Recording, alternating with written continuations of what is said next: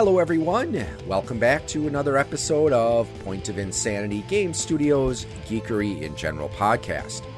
Going to be doing a creepypasta reading today of a story called The Ronald McDonald House.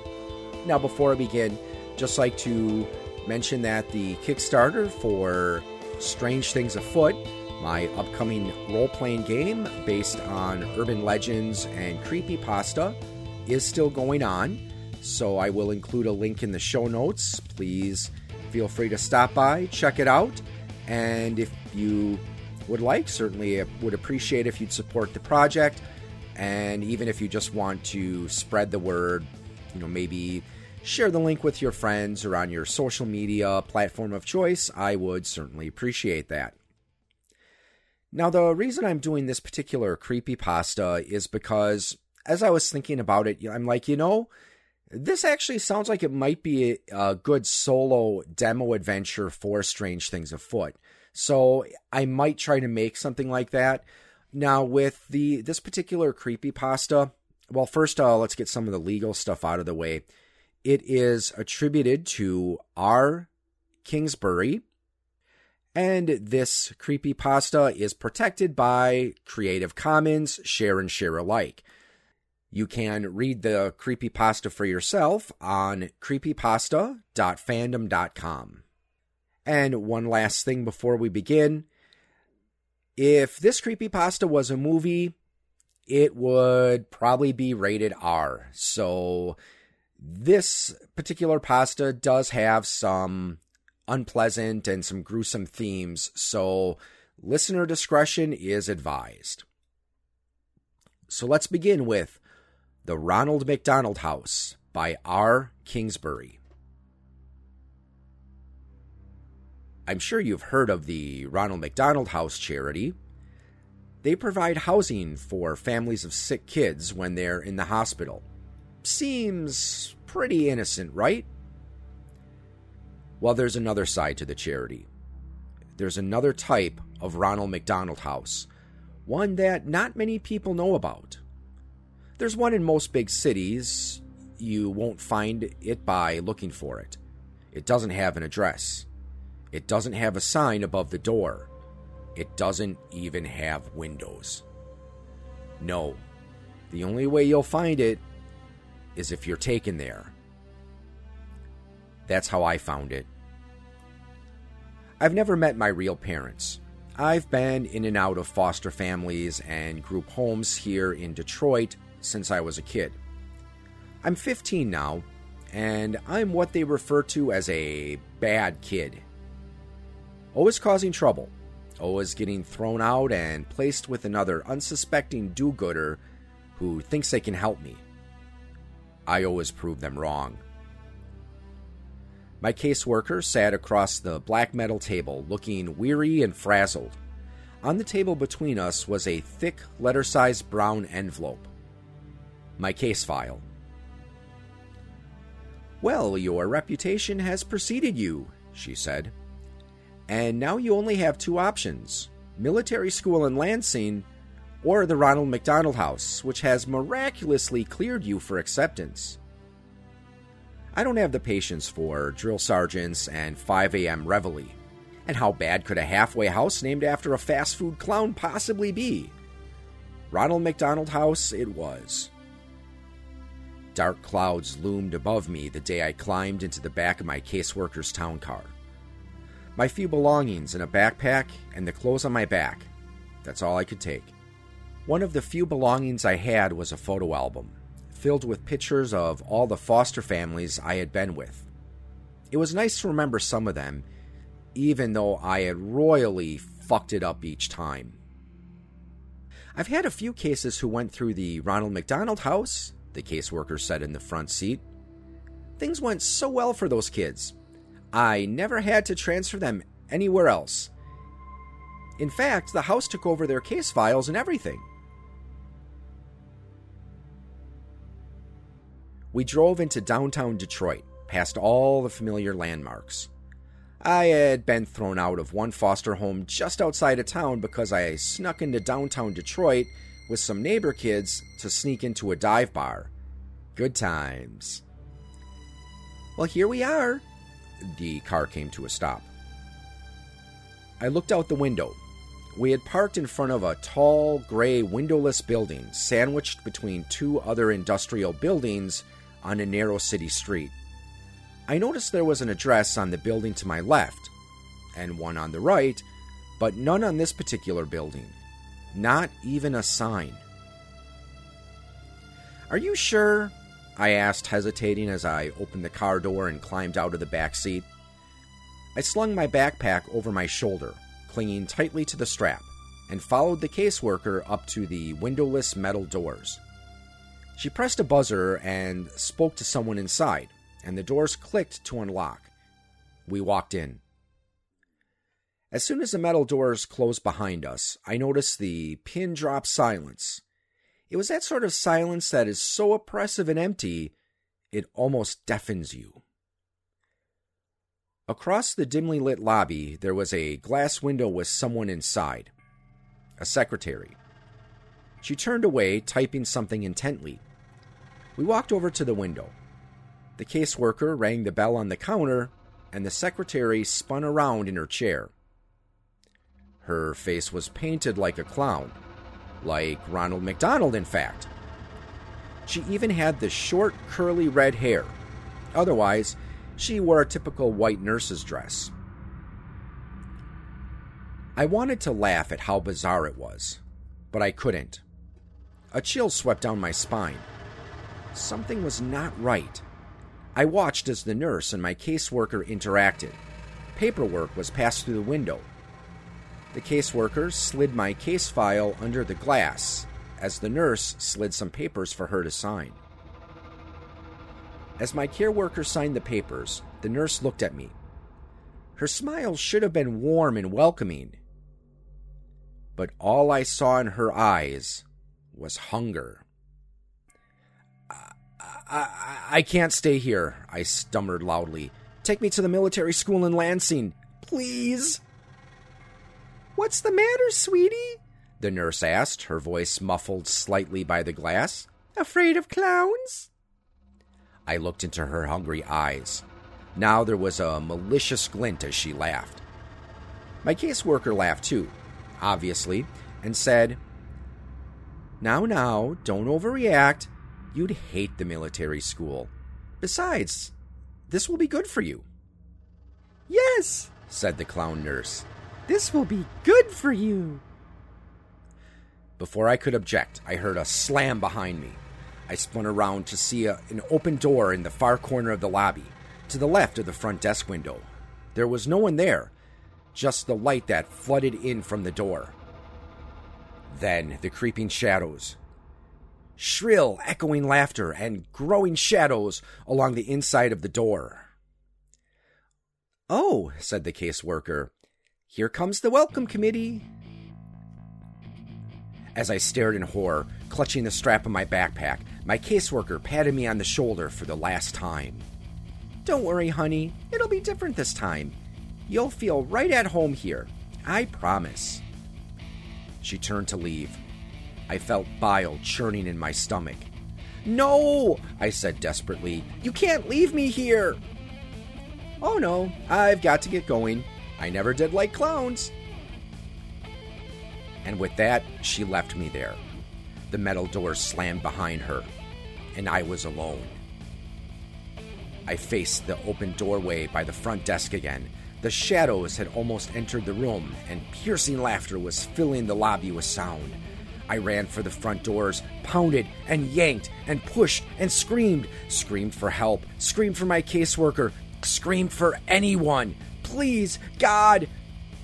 I turned to see the nurse behind the glass, smiling at me again. And then they entered, laughing all the while. A whole group of laughing nurses with clown faces and red hair. Some male, some female, but all with the same terrifying Ronald McDonald makeup. And in the dim light of the lobby, I could see the glint of metal tools in their hands. Coming up the rear was a pair of clown nurses rolling a metal table, complete with restraints. Get the fuck away from me, I screamed. I pounded at the metal doors again. Let me out of here! They surrounded me, grabbing me as I thrashed and screamed and tried to tear myself away, laughing as I kicked and squirmed. They slammed me onto the rolling table and strapped me down. I looked around wildly. I was surrounded. "Let me go!" I screamed, twisting and turning and pulling at the restraints.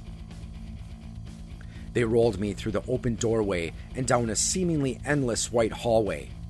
They laughed and laughed and laughed. They waved their shiny scalpels and razors and needles mere inches from my face, just to make me flinch and scream. This made them laugh even harder. The last thing I remember before one of them finally injected me was the hands. Gloved fingers prodding inside my mouth and pulling at the sides of my mouth, distorting my screams and forcing an unnatural grin onto my tear-streaked, sweaty face. Hot, rancid breath in my face. And the whispered, perverted voice speaking the words, "We love to see you smile." Then, the maniacal laughter seemed to warp and wind down like a dying record player. Everything faded to black. I opened my eyes, and I was blinded by bright lights above. Shielding my groggy eyes from the fluorescent bulbs, I turned on my side and looked around. A cell. Tall, white walls, covered in scratch marks and stains. A small drain in the corner of the floor. My toilet, perhaps. A door with no windows. And on the floor by the door, my backpack. I tried to sit up. My body ached, and the moment I sat upright, my vision started spinning. Wonder what they drugged me with. I realized I was shivering. I looked down. I wasn't wearing my own clothes anymore. I was wearing a dirty, ripped hospital gown, bright yellow with a pattern of Ronald McDonald heads all over. Nothing underneath. I heard faint, muffled sounds from somewhere in the building. It sounded like screams. I tried to stand, but couldn't keep my balance. My vision was beginning to stabilize, but my body still felt like rubber. I sank to my knees and crawled over to my backpack. Before I got there, I tried to open the door. As expected, it was locked. I slumped onto the floor beside my backpack and unzipped it. All that remained inside was the photo album. They had taken my notebooks and pens and my cell phone. Of course they did. I wearily opened the photo album, but instead of the photos that had been there, photos of myself with my previous foster families, photos where I had attempted to look happy and hopeful, even though I knew I wouldn't be there for long. Instead of those photos, they were like crime scene photos, and in each one, I recognized one of my foster families, brutally murdered and covered in blood. My heart raced and my stomach churned. I began to turn the pages quicker.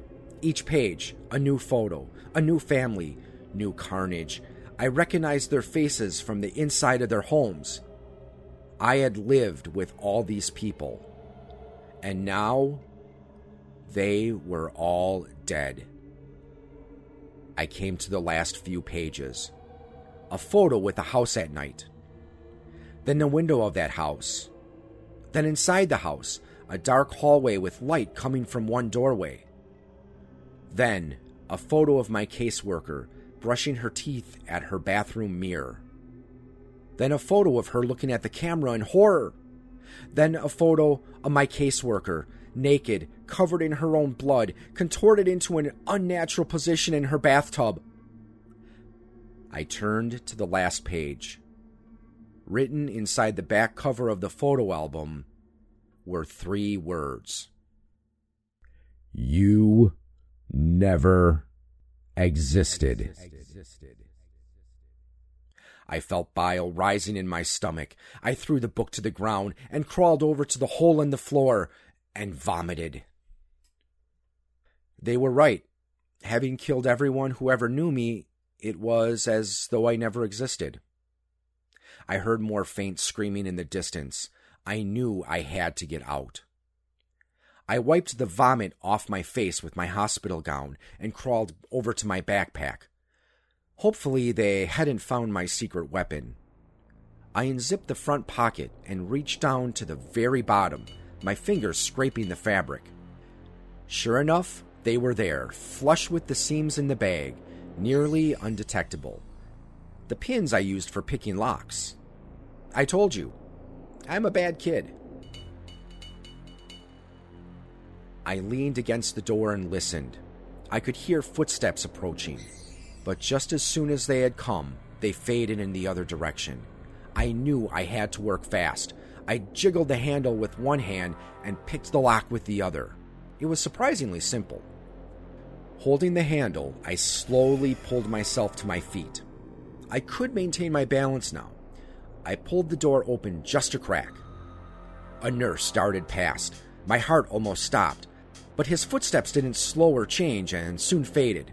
He didn't notice me. I poked my head out the door, seemingly endless white hallways in either direction. The distant screams were louder now, coming from all around. Taking a deep breath, I stepped into the hallway and closed the door behind me. I decided to go to the right. Passing doors identical to the door I had just been behind, I heard the screams and sobbing coming from behind each one. I stopped for a moment at one door. I heard the crying of a child inside. I jiggled the handle to see if I could let him out. Locked. I kept moving, looking behind me every few seconds to make sure no nurses had come down the hallway. Then I passed a set of white double doors. I stopped for a moment. The word "Play Place" was written in tall, thin letters across the width of both doors. I heard more screaming coming from within, the screams of multiple people. And laughter. The insane, shrill laughter of the clown nurses. I shuddered. I was afraid to find out what sort of torture was happening inside. I knew I had to keep moving. I saw a door ahead with a stairway symbol. I headed for it. As I opened the door, I glanced behind me and saw two clown nurses emerging from the play place room. Their white nurse outfits were covered in streaks of blood. I quickly shut myself into the stairwell, hoping they hadn't noticed me. The stairwell was dimly lit, with cement walls and rusty railings. I looked behind at the door I had just closed. There was a red number 5 on the door, so I must be on the 5th floor. I decided I had to get to ground level. Each footstep echoed as I began to descend the stairs. I couldn't hear the screaming anymore, just a low, deep humming sound, like pipes in the walls. It was a welcome respite. I finally came to the door numbered 1. The staircase seemed to descend a few floors lower, but I stopped here and slowly peeked through the door. More white hallways. No clown nurses to be seen. So far, so good. I stepped through the door and walked into the hallway. I noticed I couldn't hear any screaming on this floor, just the buzz of the fluorescent tube lights above. I came to the end of the hallway and another set of double doors. A large red cross, the kind you'd see on a lifeguard station or a first aid kit, was painted across the width of the doors. I pressed my ear to the door. All I heard was a slow, rhythmic pulse, like a machine at work, and faintly, a beeping sound, like you'd hear in a hospital room. I knew I shouldn't open the door. I knew this wasn't the exit. I knew I should keep looking. But I had to see. I turned the handle. It wasn't locked. I peeked inside. It was a cavernous white room. Fluorescent lights flickered and buzzed. I saw wires hanging all around. And hanging from the ceiling in rows, kids. Kids in hospital gowns like mine, attached to white wooden crosses affixed to the ceiling, literally crucified. They were silent, their heads drooping forward, their eyes either closed or staring at nothing. Some seemed to twitch a bit, but most were still. Their crosses swung back and forth, very slightly. And the hanging wires. They weren't wires. They were intravenous tubes attached to the kids' wrists, tubes sucking out their blood. I almost vomited again, right then and there. In the very center of the room, amidst the rows of hanging crosses, I could see where the rhythmic pulsing sound came from. A huge steel cylinder, which seemed to be collecting blood from all the tangled tubes that dangled from the kids' wrists. I opened my mouth to scream, to cry out in anger. All I could say was, "What the fuck?" That's when the alarms began to sound. Loud, piercing, like the police sirens of hell. They must have realized I was missing. I shut the doors and frantically glanced around the hallway to see if anyone was coming. No signs yet. I ran for the stairwell. As soon as I entered the stairwell, I heard laughter from above, echoing and reverberating throughout the stairwell. The clown nurses were coming. I stumbled down the stairs as fast as I could. I must have gone down another 3 stories before I reached the basement. I found myself running through a dark, sewer-like hallway, and with small light bulbs overhead every 10 yards or so. The smell of decay and rotting flesh grew more and more pungent as I ran. The laughter continued behind me. I managed to glance behind and see a group of them running after me. I saw them come into the light and then become silhouettes again, their smiling faces and gleaming knives and needles pushing my adrenaline to the max. I ran past the alcoves full of stacked, rotting corpses, but I couldn't stop. I couldn't think of anything but escape. I turned a corner and found myself facing the metal rungs of a ladder in the wall. I climbed until my head smacked the ceiling. Below me, the shadows and laughter grew closer. Their footsteps slowed. They were close, and they knew it. I pushed at the ceiling above me, heaving upward and panting and screaming. The clowns were below me, laughing and waving their scalpels.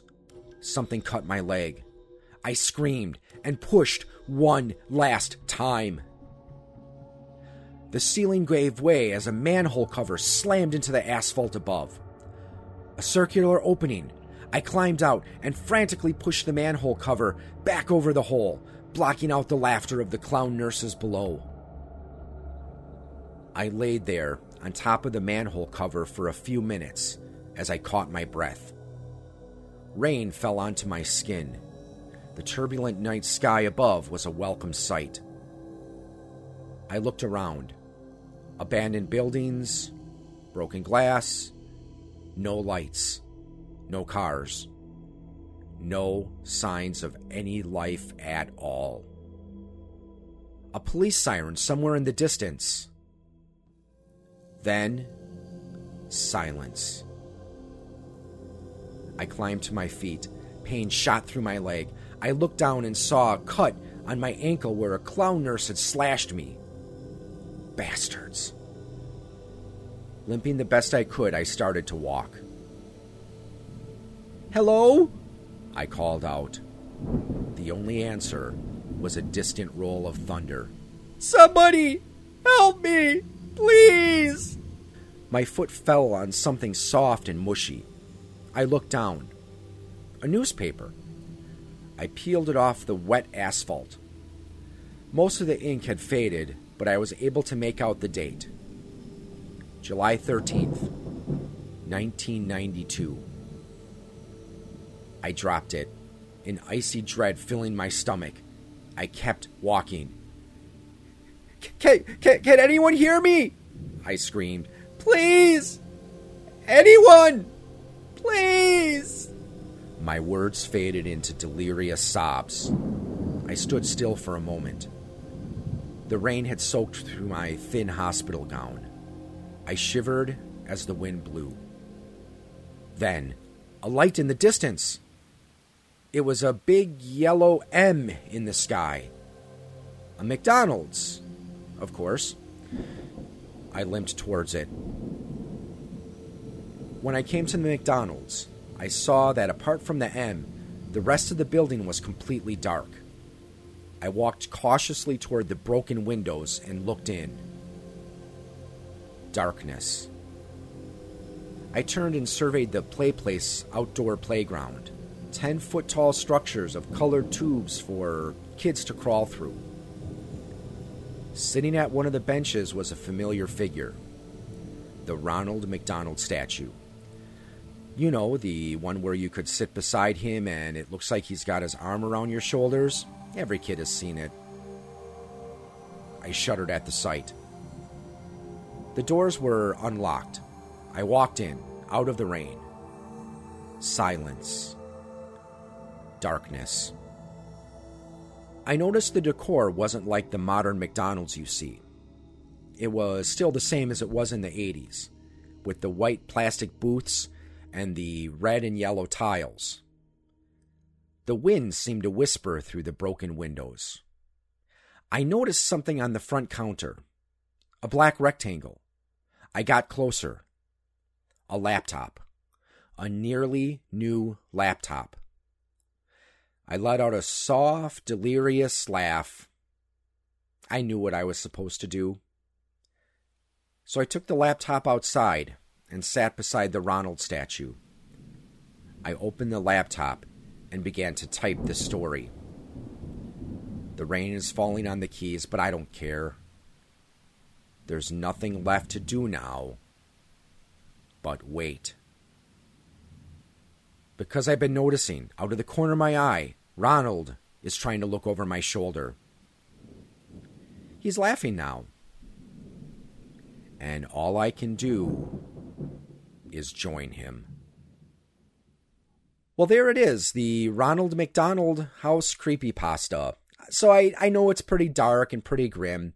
Like I said, I think it would be a good solo adventure for a Strange Things Afoot. And as I said before, maybe if I get the motivation, I'll try to make a demo adventure to put up on the Drive-Thru RPG store. I know that it is under that Creative Commons license. I would like to try to contact the author first if I can, just to make sure that he'd be okay with it. So who knows? Maybe we'll get something like that in the future. But for now, I'd like to thank you for listening and have a good evening or morning or afternoon. Whatever it is, wherever you are, and we'll talk to you next time.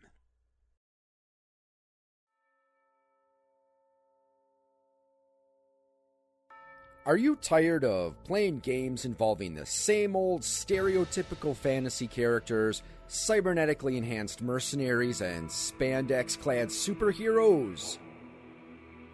Then step into the world of Strange Things Afoot, a world where almost everything on the internet is true.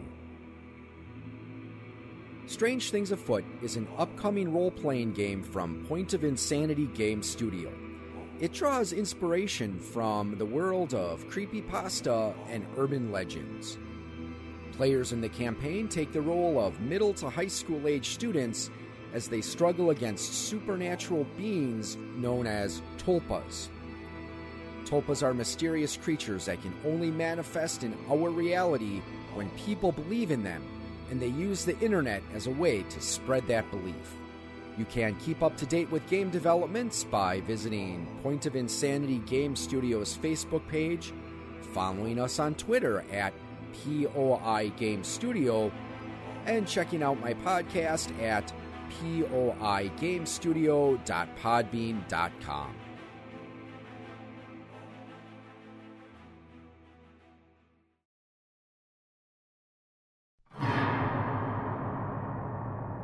It was a dark and stormy night, and the hosts of the Queens of the Damned podcast had just gathered around the fire with their tomes of forgotten lore. Don't forget the wine. And a lot of wine, much of which had already been imbibed. For her part, Miranda was discussing A History of Frankenstein, from its conception to Karloff's beloved role as the monster. And Rachel would continue with Vincent Price. Like everything about Vincent Price. And as the fire died down, Nikki would conclude the evening with something related to Gothic literature, probably. You know me so well. Do you like listening to three women debate about the cultural significance of the horror genre? And also axe murders. I do love a good old-timey axe murder story. Then Queens of the Damned, a horror podcast, is the show for you. Find us on Apple Podcast, Podbean, Spotify, Stitcher, and pretty much anywhere you can download a podcast. Visit us at queensofthedamnedpodcast.wordpress.com, qotdpodcast.podbean.com, or email us at qotdpodcast@gmail.com for more details about our monthly horror giveaways. Stay spooky!